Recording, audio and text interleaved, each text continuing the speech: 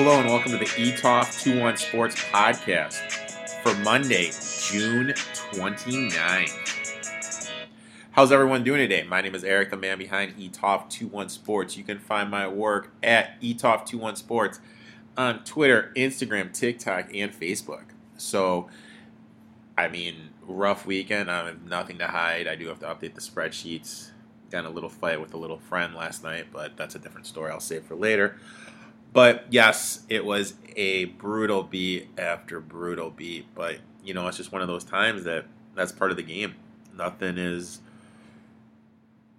given in the whole sports betting game. Case in point, we had Eckers plus 880 leading. Blows a tire. Crafton, again, took it out in the first lap. And then we had Noah Gragson being spun out and taking out Hemrick and Cindric. So, whatever. It is what it is. Haley got an awful penalty, dangerous driving. Are you kidding me? Noah Gragson is out there blatantly spitting people out. He did it in Las Vegas and he did it at Bristol. No penalty for him. But Justin Haley gets one from Xfinity? Are you serious? Are you serious? Noah Gragson does Bush League shit race after race after race. And he's going to be in a rude awakening when he gets up to the big leagues. Because that shit's just not going to fly. You think Hamlin, Logano, Kozlowski are going to fly for that stuff? Ryan Newman? You think Ryan Newman's going to fall for that shit? No. They'll spin his ass out. For as talented as he has a lot of shit to learn. And, he threw a fit and, bumped up the 21 car, after he got spun out. But what the hell does he expect to happen? You guys, those two are battling back in Las Vegas, and he spun him out to win the race. And the guy's just supposed to be fly with it? No. Any one of us, we get a chance, if we were in that same situation, we would have done the same thing and spun him out. So, that happened. DQs and horse racing. UFC having people winning the fights, just need to get through the third round, have them via decision, and get tapped out. Just one of those weekends. But, when you've been in this game as long as me, and this is what you do to make your money, just put your head down and grind. One weekend, not the end of the world. I will make it back. I always do in that way, I promise you. A couple of you guys have asked me when am I going to talk about the NBA. Well, I'm actually going on the That's What G Said podcast this Thursday, which will probably be released Friday. And I will be talking about each team, giving a little team preview. That's What G Said podcast, hosted by Gino Pacala. So I believe we're talking about the Eastern Conference this week. Western Conference the following week. So, I was diving into that today. Pretty interesting. Some teams got the short end of the stick. Some teams are looking good. This is unprecedented times, and this is stuff we haven't gone through before. So it's going to be interesting to see how that stuff shapes up. Which brings me to my thing. Yes, I finally have decided after thinking about it when I went out on my run yesterday morning. If NFL starts, which is a big if right now, that's when memberships and the whole 9 yards will start back up. Again, I am not going to be charging money for picks during this time. And if people are, you seriously got to be like, what the hell? There's UFC, all these soccers, baseball. This is an unprecedented time. No one knows what's going to happen with the 60-game schedule. And what no one seems to talk about is if you get an oblique strain, that's a 4 to 6 week injury. That's the season right there. You're done. That's the season. You're not playing in that season. How much are starting pitchers used? 60 games in 66 days. And you have people on here selling packages. So just think about that for a little bit. If that doesn't say, hey, I'm here to take advantage of your money, I don't know what does. Seriously, what Like, what does that say? I mean, I'll cap the games. I'll do my best. Am I going to bet every game? No. Is my betting strategy going to change? Yeah. Am I going to value more teams than other? Yeah. I'm going to value bullpen a lot more over starting pitching. I'm going to value managers a lot more because everything is going to be situational baseball. You have some managers I think are awful managers, and I'm going to be looking to fade those guys. You have some managers I think are great managers, and I think their teams are going to be way better off because their managers understand the situational baseball. Like a team like the Cubs, I think David Ross is going to be awful this year. Madden was able to put every single one of those guys last year, batting-wise, in a situation to succeed. It wasn't Madden's problem that they had no arms in the bullpen and they're making all these ridiculous trades and depleted their farm system. So a team like the Angels, I already have the Angels locked in. I think the Angels are a great bet. I think the Angels are right now are the best bet to win it all. Just because they have Madden, Trout, Rendon, decent pitching staff, and I mean, Madden is good for an extra 5 wins. And all you need to do is get in that playoffs, and then it's an easy hedge opportunity. I mean, last year we hit the Nationals. We got the Nationals. What did we get? 28-1, guys? And plus we hit Strasburg, MVP. So, I mean, I'm pretty good at this future game, and I'm loving me some Angels right now. The other big story was Cam Newton was just signed to the Patriots. Now, let's think about this for a second. And I always find it funny because this is where people, these quote-unquote experts, like, go back and forth. I said from the get-go, I thought Cam should have gone to the Chargers. And I still believe the Chargers would have been the best situation for him. Just with that, they have a better offensive line, better defense. I mean, I think the Chargers would have won the West if they would have signed Cam, to be honest with you. Just because the quarterback play they're going to get so this year is going to be so bad. But he went to New England. And the thing that people are talking about, like, I went online, read a bunch of people's stuff on Instagram, Twitter, saw some of these quote-unquote experts, their little video posts. Number one, who is more talented? Cam Newton or Tim Tebow? Cam Newton. Obviously. If you said Tim Tebow, just stop listening. Because you're an idiot. Cam Newton. Josh McDaniel got the Broncos in the playoffs and won a playoff game with Tim Tebow as the quarterback. You're telling me he's not going to be able to change that offense so it fits Cam Newton's abilities? Are you kidding me? He's not going to be smart enough? You don't think he's been working on that? I mean, think about that. You don't think this hasn't been in the works for a while? And that magically they're just like, hey, you know what? Let's just sign Cam Newton and see what happens. The Patriots that won't do anything unless they personally get a chance to do their homework on a player are just going to sign Cam Newton with not having a plan for offense intact. Are you fucking kidding me?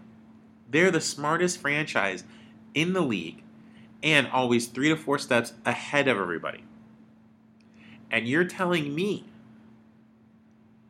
that they're already changing the offense? Come on. Like, come on. And then there's these talks about, God, what was the thing I heard? No deep threat. No deep threat. That's fine. That's fine. That doesn't make a difference for Cam. They're going to run the quarterback option, and Cam is going to be Cam. You guys need to understand, and I say this all the time in sports, the thing that motivates people the most is money. And right now, what is Cam playing for? He is playing for money for next year. This is a 1-year deal, incentive late. So the better he does, the more money he gets. The better he does, the more money he will get next year. They are financially motivating a person who feels he's just been disrespected. And you're telling me, oh, I don't trust Cam because he doesn't have a deep threat? what the hell are you talking about? When Carolina was at its best, who did the offense run through? Who? Cam Newton. Then when Carolina went down is when they brought in Norv Turner, and then Scott Turner eventually took over for him last year. They started force-feeding the ball to Christian McCaffrey, and the offense started running through McCaffrey, and they have had a winning record since. They have not had a winning record since they stopped funneling the offense through Cam Newton. And you're telling me Josh McDaniel, who's one of the smartest offensive coordinators in the league, doesn't understand that and isn't going to have an offense like there was when Cam was leading them to the Super Bowl? I mean, I don't understand how you can't think that. And then their offensive line is better. They're not going to be hurt. Yes, they lost their coach. I know, big deal, whatever. But you're telling me the offensive line is better because people are healthy. So already that's immediately upgrade over what they're dealing with last year. They had the center who had the health condition. I'm spacing on his name. And then they also had the rookie from Georgia. I'm spacing on his name too. But both those guys, one of them missed the season, the other one missed half a season. So you're missing two integral parts of your offensive line. And you're telling me that didn't have a huge effect on the running game? That's going to immediately affect the running game. The running game will be better. Cam was going to be running the ball. They're going to be doing RPOs like they used to do back in the glory days. I mean, this is a home run signing. Home run. I already had the Patriots winning the division. You can listen to the breakdown that Sterling from Silver Star Sports and I did last Saturday. And with that, I had them signing Cam after week 5 and Cam leading into the playoffs. I'm going to have to redo it and everything, but this is going to make them, I think, 10-6 now. They're going to be 10-6. They're going to win the division.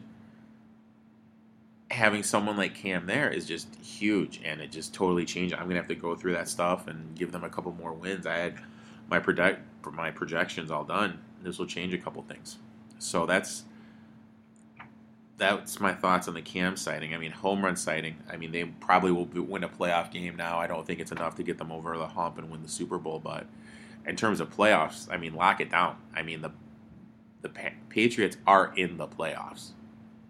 And then in the world of college basketball, I mean, granted, Jesus, when was the last time we talked about college freaking basketball, dude? Jesus, it seems like a freaking months ago. But my boys, Michigan State signed Emoni Bates, and he's one of the best high school prospects in a while. He was a sophomore. He won Gatorade Player of the Year. I believe he's the first sophomore to win it, and that is a huge signing for my boys. Also, it's going to be interesting to see if they do change the player age. I mean, personally, I feel there's some guys who should be able to go to the NBA right away, but there needs to be this. I don't even know what the word valuation by players. What you don't want is back in the day, it was just like you had all these players going that should never go to the NBA. Like, if you're someone who is obviously ready and who's obviously going to contribute right away, you should definitely go. I mean, going, like last year, Zion should have been able to go to the NBA. Like, him going to Duke was, I felt worthless. And when he hurt himself, oh my God.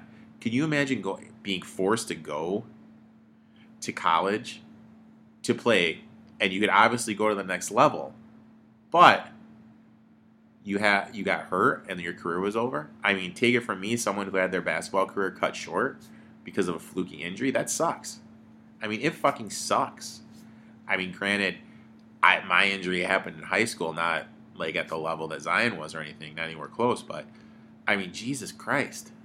I really feel that if a player is that good enough and there's a board that says, hey, this player should go, he should not go to college. If the player elects to, he should go. I mean, someone like, I personally think, I'm going to go on record right now, LaMelo Ball, he's not going to be that good in the NBA.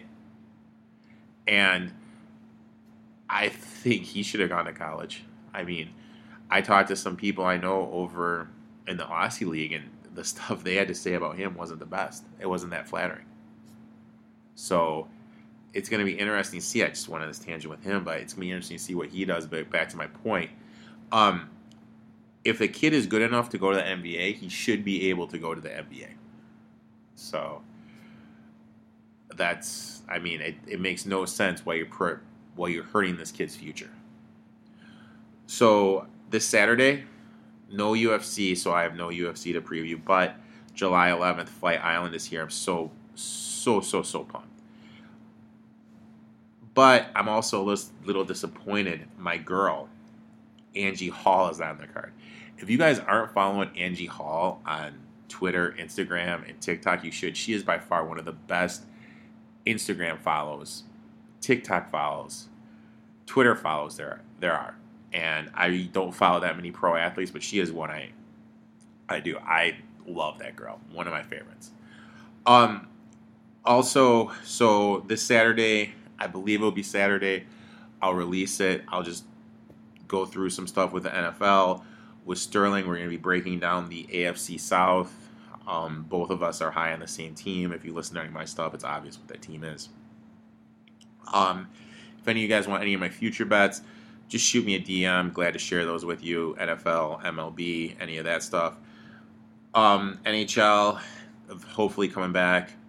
Those that were with me at the beginning of the year, yes, we do have one future still alive. It's going to be interesting to see if and when that starts. And those that know me know I have a specific way of gambling on that. And it's going to be interesting to see how that plays out. I'm going to probably need a little bit of a sample to figure that out. So you guys are going to kind of have to bear with me while I kind of see how stuff goes. Because again, this is times where we have no idea what the fuck is going on with these sports and how players are going to adapt to being out of situations they're accustomed to. All of us as humans are creatures of habit, and we're used to a same routine. And when that gets taken out, everything's through the window. I mean, think about it. When I wake up, I have my pre-workout and I do my yoga. Then I go running. If I don't have my pre-workout, I'm like fucked for the day. My day is awful. I'm completely off. If you don't have your coffee. So just something as simple as that throws us all off for the day. Think about for these NBA players who are used to going to the gym, getting up 500 shots and playing the game in their home arena. Now they don't have that. Now it's just to the gym, hotel, gym, hotel, gym, hotel, gym, hotel. So that's going to be really interesting. Same thing with the NHL players. Hotel, rink, hotel, rink. So it's going to be really interesting to see how that plays out. MLB, I mean, my fear with MLB is I don't really feel that if someone does have a outbreak, someone does get COVID-19, let's face it, someone will. How is MLB going to handle it? I don't know if they have a plan. Because like I've said numerous times, anytime you read any of their stuff, it all has to do with money. Not one thing mentions COVID-19, and that's what I'm worried about. And speaking of COVID-19, Jesus. So there's this picture circling around from Wrigleyville. And you have all these people without masks. So Jesus Christ, there's probably going to be another outbreak in Chicago. It's like people just need to understand and respect the disease. And the funny, freaky thing is you may have it and not know it. I mean, personal story for me, my new little quote-unquote friend, she invited me to a 4th of July party. And I was like, okay, well, who's going to be there? And then she lists 40 freaking people. So hold on. You're telling me this is a little get-together with 40 people at one house? No, I'm not going. And then we got in World War III. She bitched and moaned and stormed out. Said I didn't want to meet any of her friends. No, that's not the case. I don't want to put myself in a situation where I could contract the disease and carry it and then possibly give it to someone else or get it myself. So, I mean, that's my fear. I'm trying to be socially responsible and distance myself from people. And also, I really don't like big gatherings, but that's another point. But that's what I'm doing. And she took it the wrong way. And I mean, the only reason I'm saying this is because I know she doesn't listen to this thing because she would kill me. But you got to be responsible and think. And it's going to be interesting to see these players in these situations, what happens. I mean, you have in tennis, think about this. You have Djokovic. and the kid from Germany whose name I'm spacing on, all over the place and contracting the disease, and then you have Nick Kyrgios being the voice of reason and calling him out. Nick fucking Kyrgios, who on the court is a complete head case, is telling these other guys, yo, what up? What are you doing? And I side with Kyrgios 110%. And you guys can say all you want about Kyrgios tanking and everything. I've been to Grand Slams. I've been to the Kids Day. I've seen players interact. And how Kyrgios interacts with those kids and gives those kids the time of day, that's all I need to know about that guy. And that guy is an A-okay in my book because he interacts with the kids and he gives back during those games, during those Kids Days. So Kyrgios, I agree with you 100%, man. But that's today's show. Thanks for tuning in. Thanks for Sterling for coming on last week, and it'll be on this weekend's show when we break down the AFC South. Look for me on the That's What G Said podcast hosted by Gina Bacala at the end of the week, talking a little NBA. Everyone stay safe, wear your masks, and maintain that social distance.